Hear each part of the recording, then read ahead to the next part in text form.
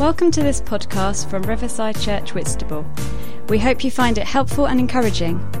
If you would like to find out more information about us, why not check out our website at riversideuk.org, Facebook page, or follow us on Twitter at @WhitRiverside. This morning we have a talk from Mike Pilavachi.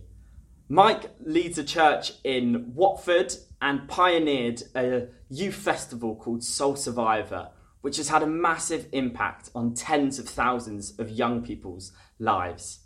A couple of years ago, I spent some time interning at Mike's church, Soul Survivor Watford, and spent time travelling with Mike as he went to different countries to preach at different churches and to minister to them. Mike is a brilliant communicator, and he's passionate about churches and followers of Jesus being empowered by the Holy Spirit. So I hope you really enjoy his talk and you're challenged by what he has to say. Anyway, I love the story, and I love the story of God coming to a bunch of broken people who were tired of religion, and a small group of them just got together to sing songs to Jesus, and they cried, and they were embarrassed, and so they closed their eyes so they wouldn't have to look at each other, and out of that came something wonderful, and I believe with all my heart that God hasn't finished by any means with the Vineyard movement. And what I detect is around the world in the different areas, there's a new move of God's Spirit happening that is beginning, and it's a joy. It's a joy and a delight to see it. I'm with you guys tonight, and then 2 sessions tomorrow morning. And what I thought we would look at tonight was one of the things that I want to spend the rest of my life, however long I've got left, just encouraging the Church of Jesus into, which is to be naturally supernatural. And I know this is like what we would say in England, selling coals to Newcastle, or selling ice to Eskimos. But it's preaching to the choir. But I want to say it anyway. Because I want to remind us, I want to remind you of your heritage, and I want to remind us of God's mission for us. And it's not about a heritage, it's not about us, it's not about the vineyard, it's about the kingdom of God. And it's about the lost and the broken. And it's about those who don't know him and who have no hope in this world and who need to see the gospel and touch the gospel and feel the gospel and not just hear the gospel. I believe preaching the gospel of Christ and him crucified is important. But it was more than that. The Lord Jesus was good news. That's why they listened when he said good news. And I want to begin, if I may, with a negative, a not nice story. Years ago, in a different century, when I was 19 and a student at Birmingham University, there was a healing evangelist, an international healing evangelist, came to England and came to Birmingham. And he set up shop in a big building in the centre of Birmingham, and there were thousands that came over the nights. And my friends and I, we went to one evening, and I sat near the back, and I noticed 2 rows in front of me, there was a guy in a wheelchair, and he had no legs, and he had shorts on, so you could just see his stumps. And then the worship was lively. There was the healing evangelist preached loudly, powerfully. People seemed to be healed, and I think genuinely people would have been healed. Stuff was happening. And then just before the end, he said, now there are a number of you here in wheelchairs. And what I want you to do, I want you by faith to get out of your wheelchair. And I want you by faith to begin to walk. And as you do that, God will reward your faith. And then as I sat there, I saw this man's 2 friends on either side. They lifted him up by his armpits. And I sat there and I watched as this man frantically moved his stumps faster and faster and faster in a frantic attempt to, by faith, begin to walk. And after quite a long time, he was exhausted. His face was going red. There was sweat on him. And I could see he was exhausted. And then the meeting finished it didn't really finish properly. It just tailed off. And this man's friends, I sat there and I watched them. They were embarrassed. And they put him back in his wheelchair. And then people started leaving. And his friends left him. And my friends left, but I sat there 2 rows behind, and I couldn't stop looking at him. But I didn't have the courage. To this day, I regret that I didn't have the courage to go up to him. But I watched him as he sat there, recovering his breath, and then staring at the ground. And then after quite a while, he shrugged his shoulders, and he started to wheel himself away. And to this day, I wish I'd gone up to him and sat with him and held his hand and said, do you know how much God loves you? Do you know how precious you are to him? Do you know how he would never treat you like this? And I made a vow that day.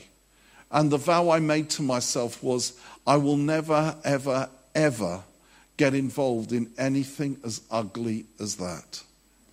Because that, my friends, was not Jesus. There may have been power, and there may have been the power of God, but the kindness, the tenderness, the gentleness, the sensitivity, the mercy, the compassion of God was missing. Jesus would never do that to a human being. He would never do that to someone. He would never use them as an object and then leave them. And the Jesus I read in the Gospels is so compelling, because what he used to do all the time is, do you know what he used to do? He used to see the one in the crowd. He noticed the one. He felt the touch of the one woman who was bleeding, who'd been bleeding for 12 years in the crowd. He saw little Zacchaeus up the tree. When all the important people were at eye level, the mayor, the chief of police, the reception committee was there. But he saw Zach, who was hidden away. He stopped outside a town of Sychar. Jesus' evangelistic strategy when he came to Samaria was not to hire the biggest building in Sychar and hold a Jesus Christ miracle healing crusade. He stayed outside the town for the one broken, sex-addicted woman who was on at least her 6th guy. And he treated her with dignity and respect. And he loved her. And he cared for her. And even when he revealed her secret sin, he did it with such grace. You are right when you say you have no husband. You have had 5 husbands, and the man you're now living with is not your husband. You are quite right in what you say. Only Jesus manages to reveal sin and at the same time affirm the sinner. How he does it is amazing. It's absolutely wonderful. It's stunning. And through the one outcast, a whole town turned to Jesus. The honor of being the first ever evangelist to Jesus belongs to a sinful Samaritan woman who'd had 5 husbands and was on her 6th guy at least. I love that. There was the time, it's so tender, when the religious people, they brought this woman who was caught in the very act of adultery. In the very act, it says. In the very act. That probably means she was naked. And they dragged her to make a religious point. They dragged this woman and threw her down in front of Jesus. And they said, it says in the scriptures, it says in the Torah that we are to stone a woman who is caught in adultery. What do you say? And they didn't care about her, and they didn't care about morality. They just wanted to catch him out. And Jesus said, yep, it does. That's right. Off you go. And then he said, but let the one without sin throw the first stone. And then he starts writing in the ground. And no one knows for sure what he was writing, but most theologians, and I think almost certainly, maybe he was writing their secret sins. Because one by one they dropped their stones and they walked away. And then Jesus looks up and he says, "Is there no one left to condemn you, woman?" And she says, "No one, sir." And then he says, "Neither do I condemn you. Go and sin no more." Now, do you know when he said to her, "Is there no one left to condemn you?" And when she said no one, she was actually utterly wrong. Because there was one left to condemn her. The only one who had a right to condemn her, because he was the only one without sin. And the only one who had a right to condemn her chose not to.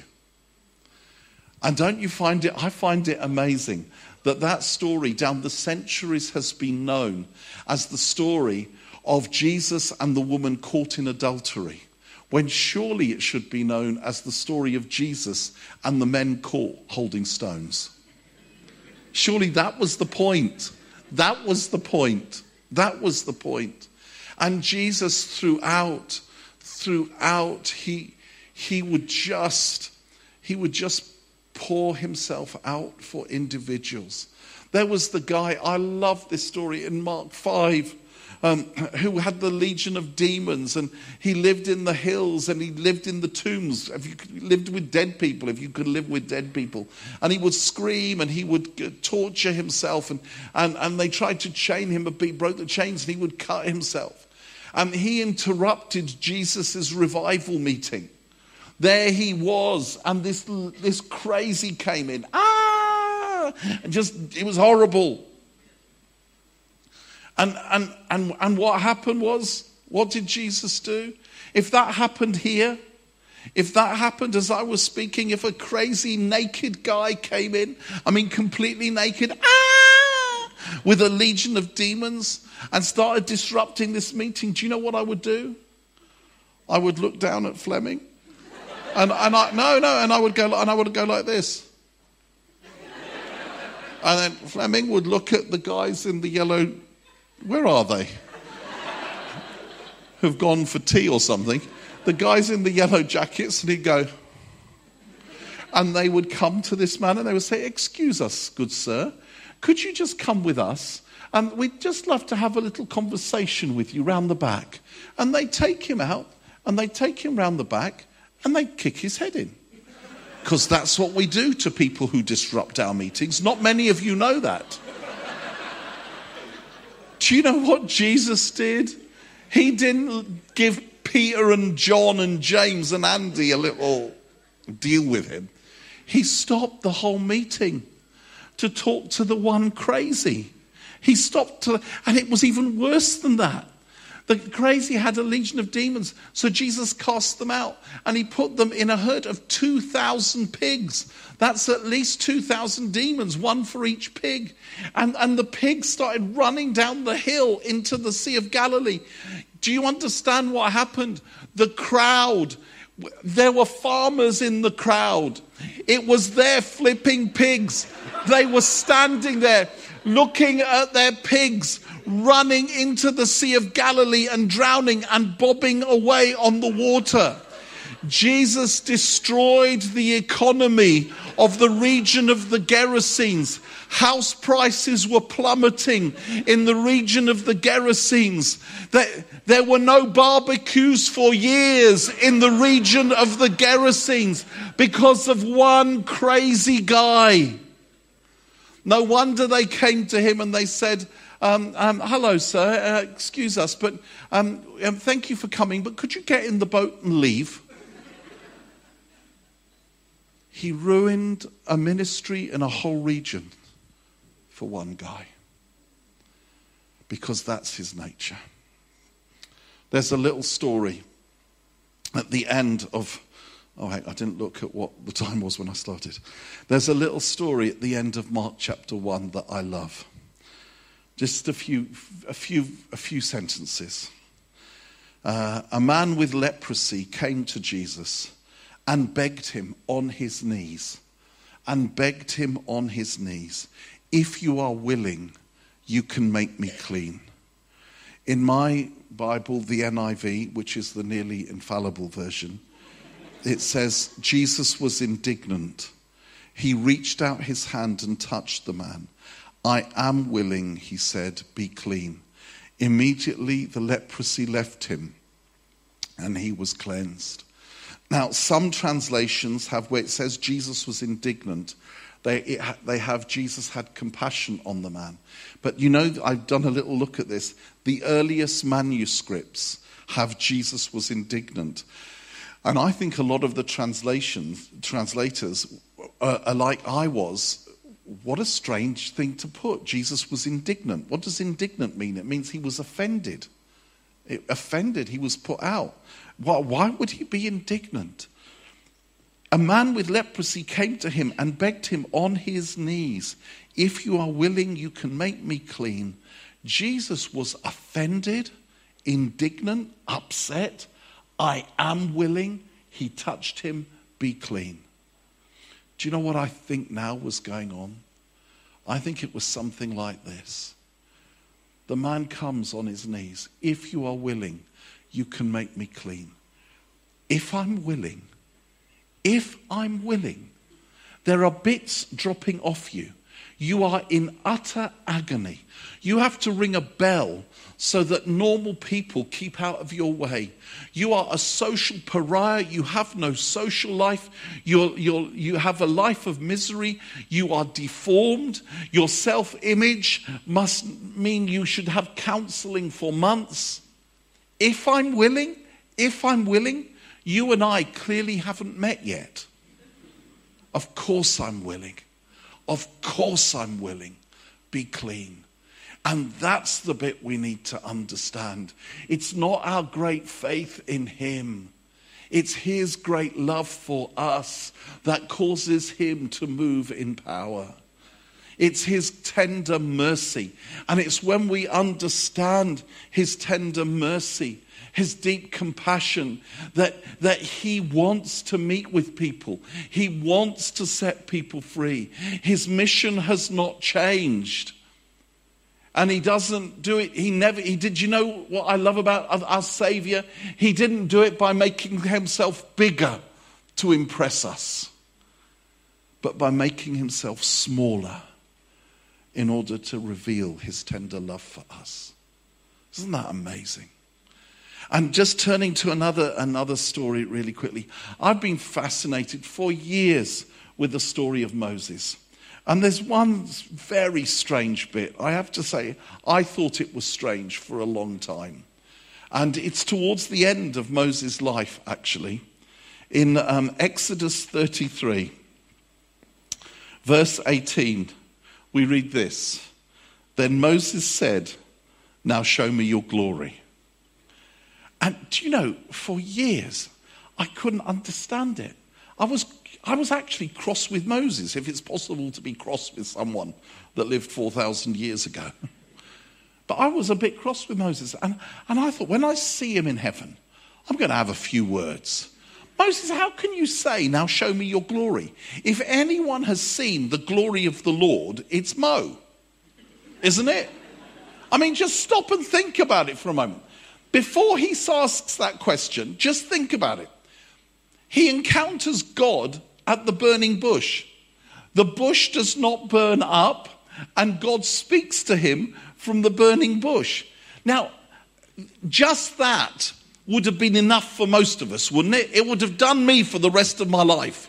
I would have written the book, My Burning Bush Experience.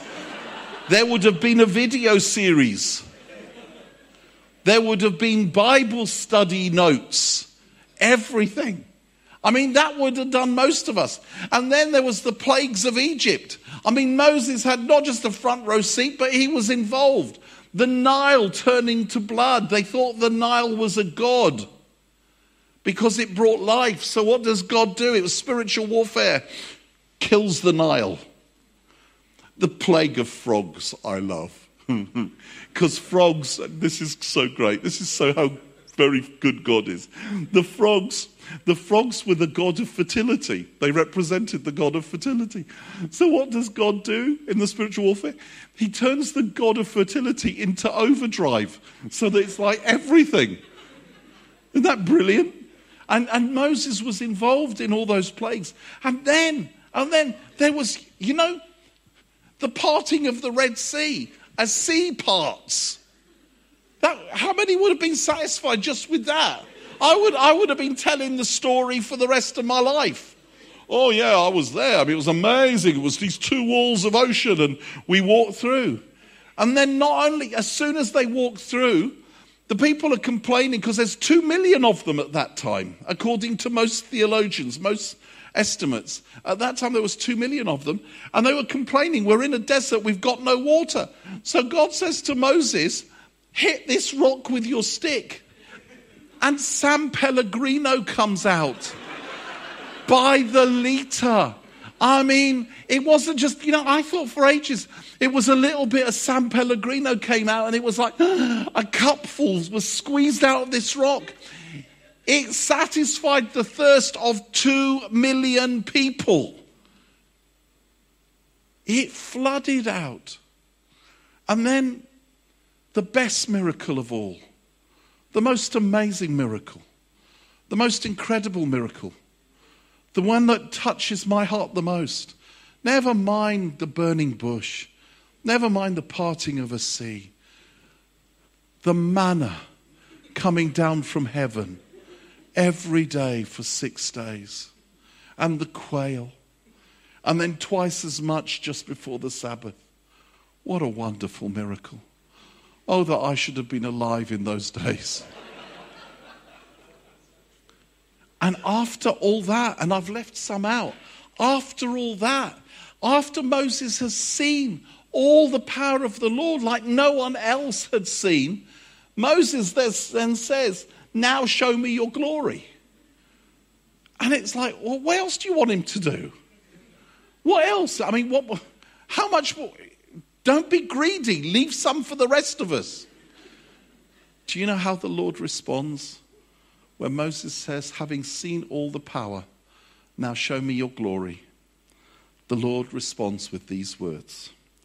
And the Lord said, I will cause all my goodness to pass in front of you, and I will proclaim my name, the Lord, in your presence. I will have mercy on whom I will have mercy, and I will have compassion on whom I will have compassion. Do you know, having seen all the power, when Moses then says, now show me your glory, the Lord answers with 3 words, 3 key words: goodness, mercy, compassion. That is the glory of God. The glory of God is his character. And whenever he displays his power, it is to reveal his character. He's not a show-off. It's not about, it's about revealing who he is. It's about revealing his amazing, unbelievable love. And over the last years, I have been on a journey where loads of you are younger than me. You get to an age, well, when you've been doing this for years, you get to an age where you think, you know what? I've been reading the Acts of the Apostles and the stories of Jesus, and I want to see it. I want to see it before I die. And so I'm going to go for broke. And I felt the Lord say to me a few years ago, but what I'd done up until then was stayed within my comfort zone. If I thought the Lord was speaking, I put it through the grid of what are the chances, how likely, what are the odds, is it safe, is it okay? And I'd be in control. And all the way through the scripture, that's not how it works. And I made an agreement with the Lord. I made a promise to him that I would, if I thought he was speaking. See, what I'd done up until this point, if I wasn't sure if it was him or not, because I wasn't sure, I wouldn't say it in case I was wrong. Now, if I'm not sure, I'll say it just in case I'm right. Because if I don't say it, I'll never know if I'm wrong or not. But if I do say it, then I will know. And I had to come to a decision where my longing to see God move became greater than my fear of looking stupid and of failing. And you have to get to that point when you're longing to see him move. And do you know what? I spent most of my life looking stupid. I've had so many failures, it doesn't faze me anymore.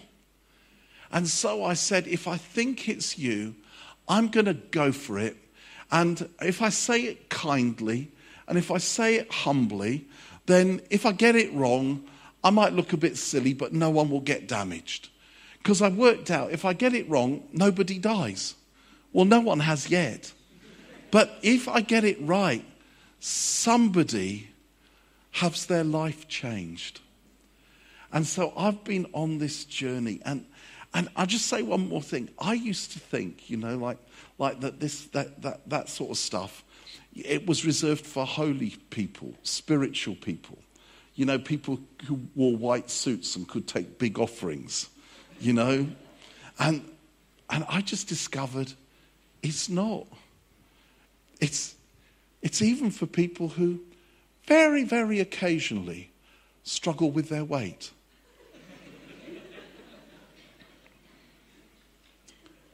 It's for people who don't always get it right, who aren't the most intelligent.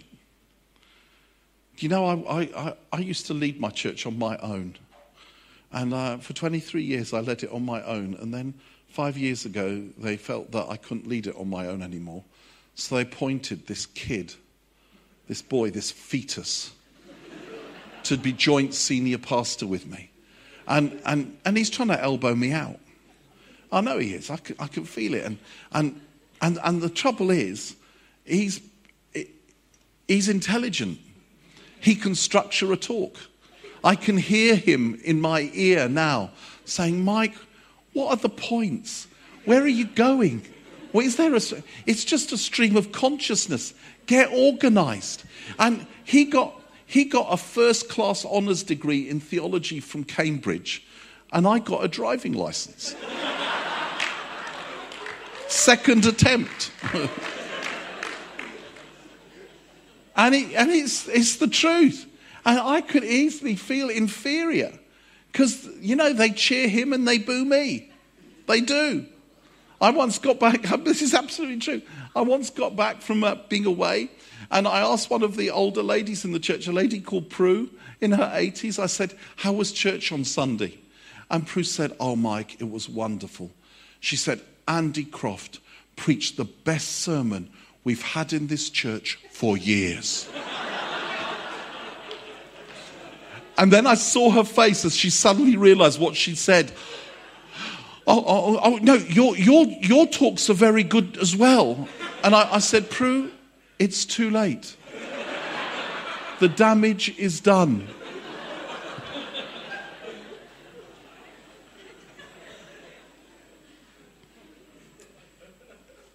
And there's this genius who is also thin. And then there's me. And I just do, just talk and talk until I've run out. But you know what? He's so kind. He's so flipping kind. And here's the message. And I know you know, because you've had the teaching as well. But he wants to use me. And he wants to use you. Well, most of you. No, all of you. That's a joke. He wants to use us because he loves his world. He loves his world. And we'll talk tomorrow morning about a bit more about that. But can I just tell you a couple of stories and then we're going to pray. There's so many stories. I love these stories. And I'm not saying this in any way, I promise you, to boast, but except to boast in him. Because, every time I see Jesus do what Jesus does, he never ceases to amaze me. It never gets old. It's amazing. It's amazing. There was this one time a couple of years ago when we were in the meeting at Soul Survivor at our youth camp. And I just felt the Lord in the middle of the meeting say, there's someone here who doesn't know me and who's been mocking and laughing at his friend. His friends brought him. He says he's an atheist, and he's been teasing his friends and saying, this is stupid. There's no God. Everyone's making this up. And I felt the Lord say, and he's just prayed to me just now for the first time. And he said, God, if you're real, if this is true and you're there, could you speak to me? Could you show me? And then the Lord said, I've forgotten his name. What was the kid's name? Brian. Yes, well done. They've heard the talk. and then the Lord said to me, and this boy's name is Brian. And when I say the Lord spoke to me, you know what it's like. It's not, I used to think it was, hear ye, God calling Mike. Are you receiving me? Tablet of stone on its way down, duck. It's just, I thought it was that, and I was expecting that, but it's never like that. It's not like that. It's kind of, the way it works with me is, I just had a thought. Why would I have that thought? That was a funny thought to have. Could that be you, Lord? Or could it be indigestion? And in my case, it is sometimes, obviously, indigestion. But there's only one way I can know. So I was like, here we go. I made a promise. I didn't know. So I said, I think the Lord is saying there's someone here.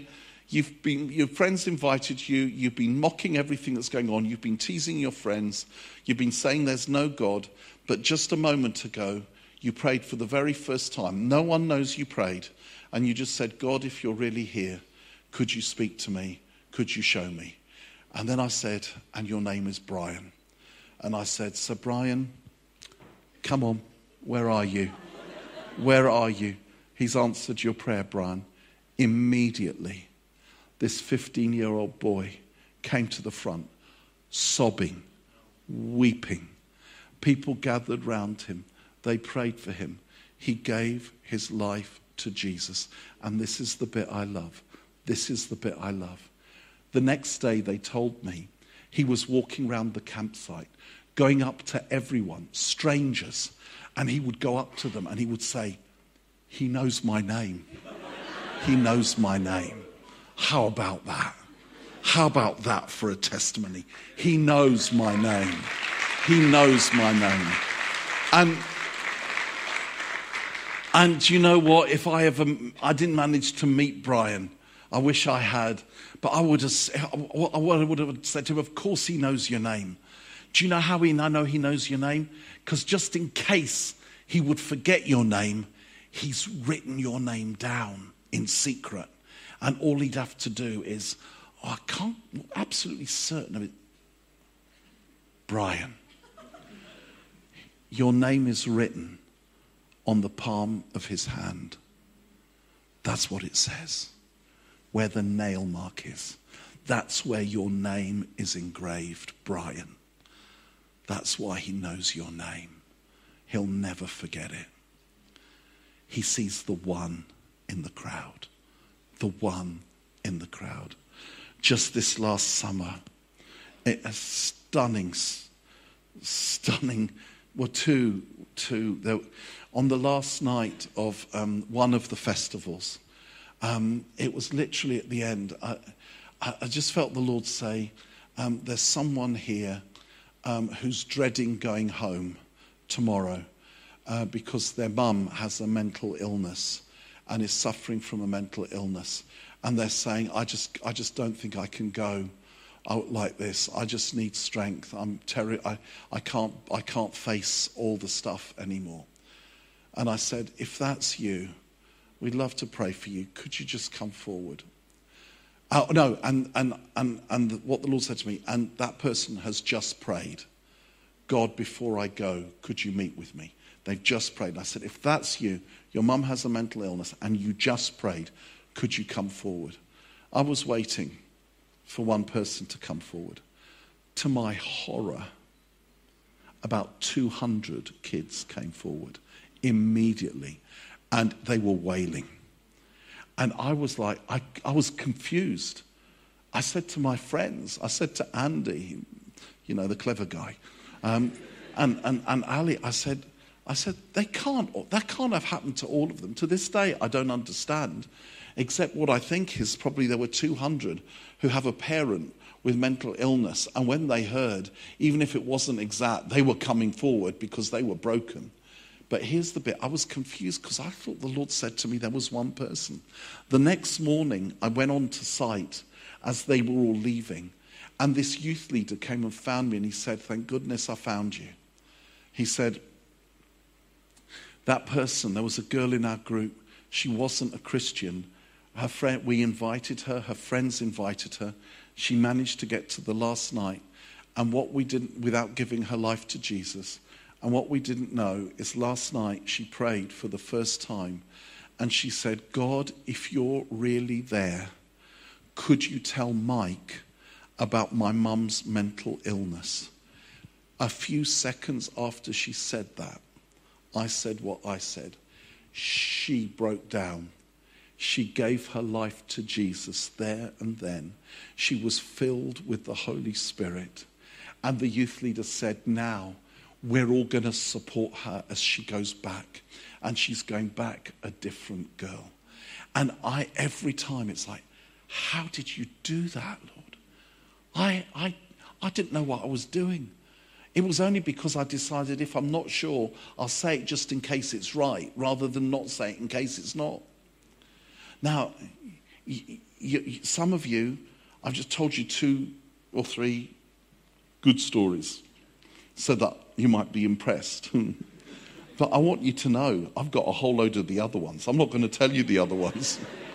But I've got I'll just tell you one. Because this is, I'll just tell you one. There was, do you know the guys from Causeway Coast Vineyard, Marks? Horrible people. Horrible. I'm going there in a few weeks to try and sort them out at their conference. And that Marks, I tell you, sometimes I could punch him. He goes around. He goes around with all these stories. Oh, I go out onto the streets and I have word. I pray for people to become healed and they come to the Lord and right. After all that stories, I thought I can't let him say all those stories and I haven't got any. So I went out into Watford, and I felt the Lord say to me that I would find a lady with a green coat and a limp, and I was to pray for her to be healed. I walked around for about 2.5 hours looking for a lady with a green coat. Do you know how difficult it is to find a lady with a green coat and limp? Well, after 2.5 hours, I was so exhausted, I wasn't sure I wanted to be a Christian anymore. And then in this very cheap store called Primark, I saw a lady with a limp and a questionably green coat. But by this stage, it was like, I don't care. So I went in because I wanted to go home. And my opening line was a disaster. I went up to this lady in the middle of the ladies' fashion department in the corner. She was a little lady and I'm not a little person.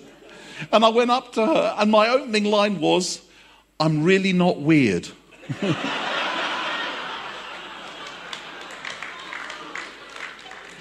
But I'm friends with Jesus, and I think he said to me that I was to look for a lady with a green coat and a limp and pray for her. And she looked at me, she shouted, she told me to F off, and she stormed off. That's the end of the story. It doesn't get any better than that. And I've got a lot more where that came from. But you know what? I'll have those. I'll have those for the others. I'll have those for the others. I just got to tell you one more because this is hilarious. I was in New Zealand, in Auckland, and we were doing a meeting in Auckland, and I felt God gave me a word. There's someone here who feels called to go to Korea as a missionary. To go, you've got a heart for North Korea, and this young woman came forward, and I thought, this was the early days. And I thought, I'm getting good at this. That's pretty amazing. So they all started praying for her. And then I left and I started walking back to where I was staying. And I was like imagining, I wish Wimber was here to see me, to be impressed. I wish, gosh, that was incredible. I mean, there's going to be a missionary to Korea now because I went for it. Anyway, I just got to the place I was staying when one of my team, a guy called John, ran up to me, panting, and he said, I had to catch you. I had to tell you about that lady you had that word for Korea. And I thought, bless his heart. Yes, tell me the whole story. I'll put it in the book. And he said, and he started smiling with glee, with joy.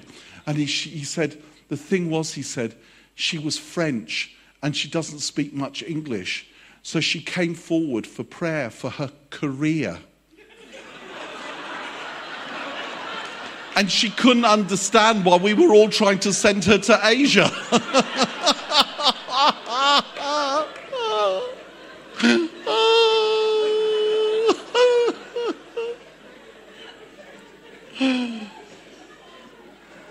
But it doesn't matter, because we want to bless people. Because we want to love people. And all that happened was, the next morning when we had the next meeting, they told the story and everyone laughed at me. And I thought, it's okay, I'm still alive. We're going to go for it. Last story. And it's not mine. No, this is, I promise, I know it was before, but this is the last story. I lied before, but now I'm telling the truth, okay? Now I'm telling the truth. Settle down. And this was from last summer. And just so that you know, God can use anyone, all right? This was our worship leader. I mean, a musician. And in the meeting, our worship leader, Tom, he sent me a text. He said, I think I'm probably wrong. And immediately I thought, of course you're wrong. You're a musician, you idiot. God speaks to us, not you. You know how they say, God gave me this song. And some of us are thinking, I think he wants it back. What a stupid thing to say, God gave me this song. Anyway, he said, I could be wrong here. But I think there's someone here.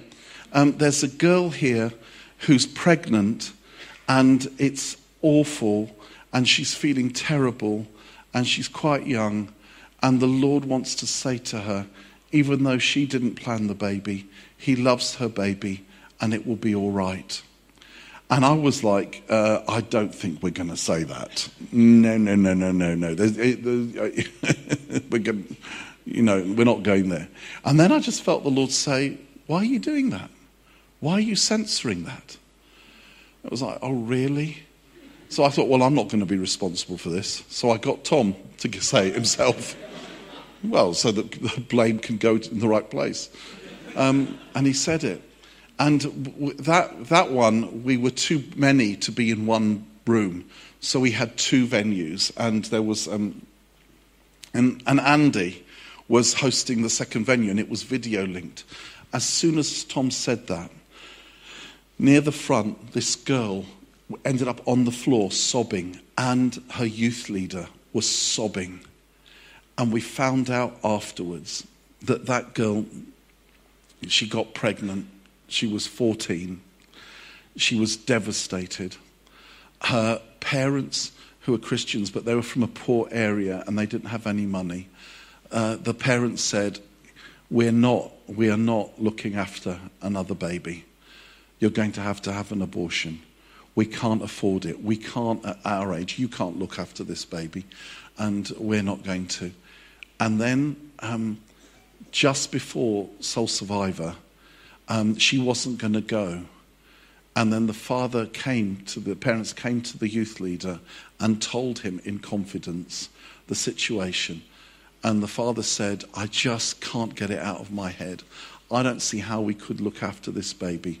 But I've told my daughter, okay, she can go to this Christian camp. And if God speaks clearly, then we'll keep the baby. But God has to speak clearly. She came. There was that word. She and the youth leader were on the floor. And I promise you, today, I've had an email of that baby with that baby's mother and the grandparents smiling, rejoicing, and the youth leader saying that one word turned a whole family's life around. Well, I hope you enjoyed listening to Mike tell his stories today. And one thing that really struck me from that talk was when Mike said, my longing to see God move became bigger than my fear of failure and looking stupid. And it's often our fears, isn't it, that stop us stepping out into all that God has for us. Mike also talked about getting it wrong a number of times. He said he'd rather have experience those perceived failures in exchange for all the times he'd seen God move through him and change people's lives. So the question we're left with today is, what are we willing to risk for God to use us?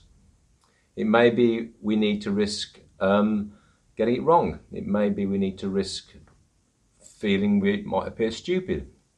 It may be we need to risk stepping out of what we feel we're comfortable of normally doing.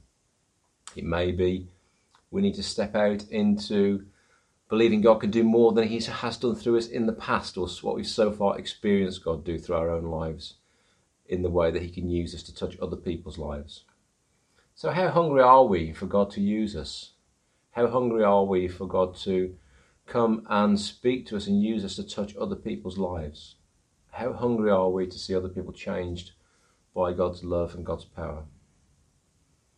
And perhaps as you watch this today, you're somebody who's not really fully experienced God's love. You're still on a journey.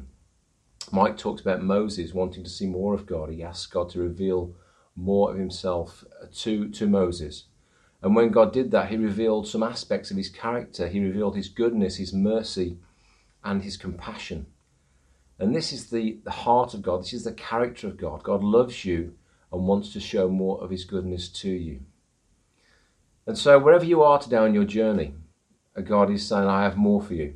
I have more for you to experience. I have more for you to encounter. I have more ways in which I want to use you. I have more for you to find out, to discover about me.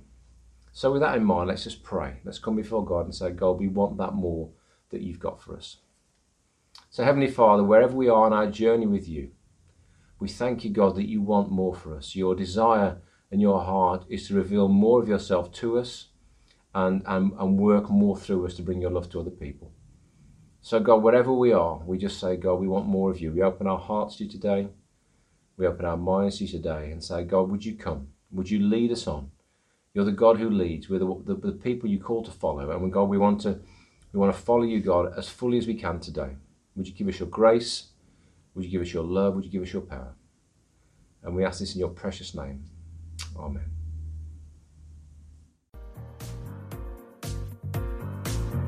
Thanks for listening. If you would like to contact us about this talk, to hear more or find out about Riverside Church Whitstable, then visit our website at riversideuk.org. Also, you can contact us through our Facebook page or tweet us at Whit Riverside.